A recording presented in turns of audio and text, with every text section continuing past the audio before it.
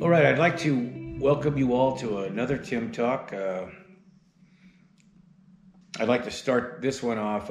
It's with a poem by a great poet named Goethe, who I've loved over the years. And this poem is called Until One is Committed.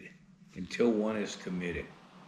And so I want to call this Tim Talk Commitment, the importance of commitment. And of course, this is about commitment to anything, but we're talking about commitment to being an earth caretaker, to caring for the planet, and why that's so important. So I want to read you this poem. Let it in, really just absorb it, okay? It's really amazing. It's maybe one of the best, most important poems / sayings that I've ever read in my life, honestly. It's been a big part of shaping my life. Until one is committed, there is hesitancy, the chance to draw back, always ineffectiveness. Concerning all acts of initiative and creation, there is one elementary truth, the ignorance of which kills countless ideas and splendid plans. That the moment one definitely commits oneself, then providence moves too. All sorts of things occur to help one that would never otherwise have occurred. A whole stream of events issues from the decision, raising in one's favor all manner of unforeseen incidents and meetings and material assistance, which no man or woman could have dreamt would have come his or her way. Whatever you can do or dream you can, begin it. Boldness has genius, magic, and power in it. Wow.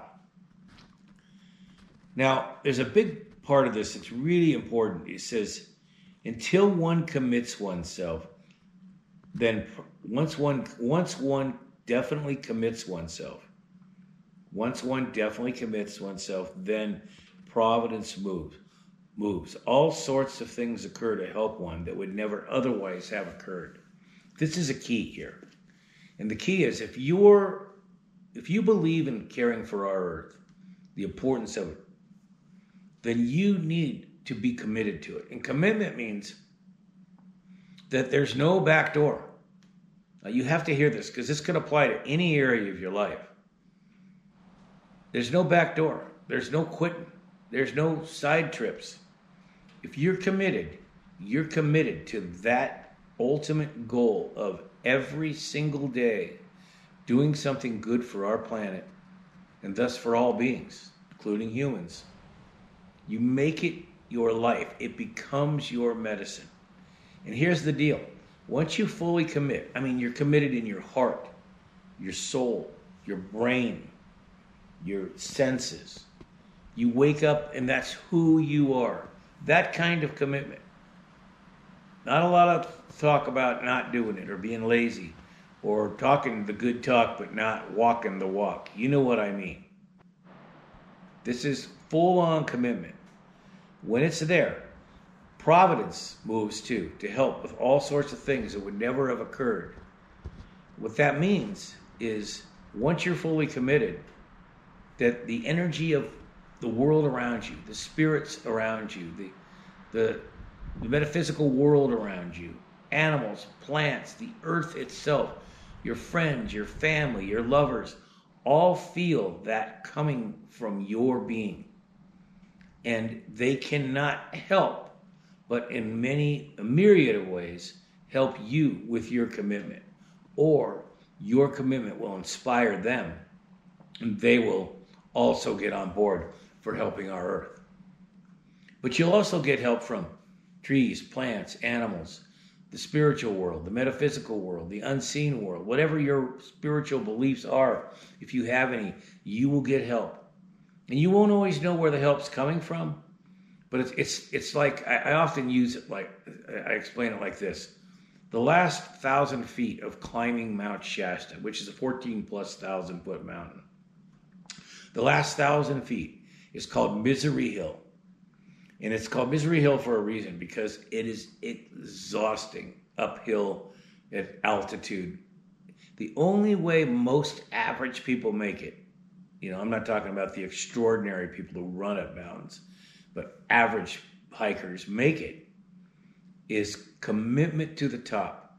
And when you do that, and I've done this, when you do that, when you're fully committed in all parts of your being, all parts of your body, not just your words, then you feel like a being is literally pushing you up the hill or the mountain to the top.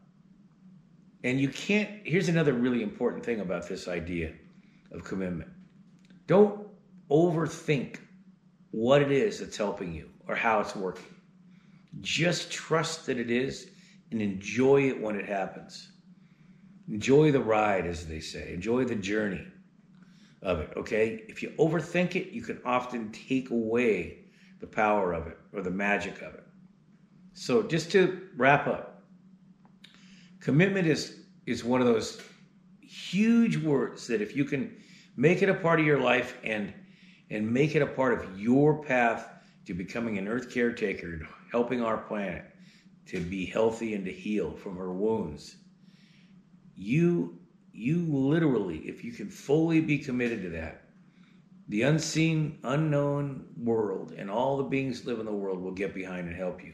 And you will change the world forever. That's what it means. That's what it means.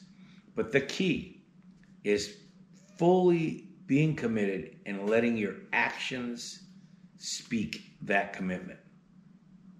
Okay? It has to be real. If you have trouble with this, then you need to start to search internally, externally. What is it? What is it that distracts you, that holds you back? And the last thing I'll say is continue to build your relationship with the earth, plants, trees, animals, water, etc.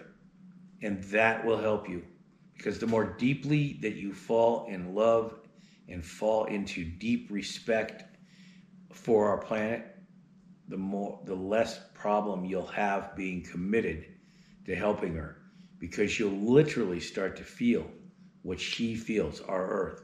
And that, hopefully, after you get through the sadness and maybe even the anger around it, will inspire you to be part of the healing into the future. Good luck. Ho.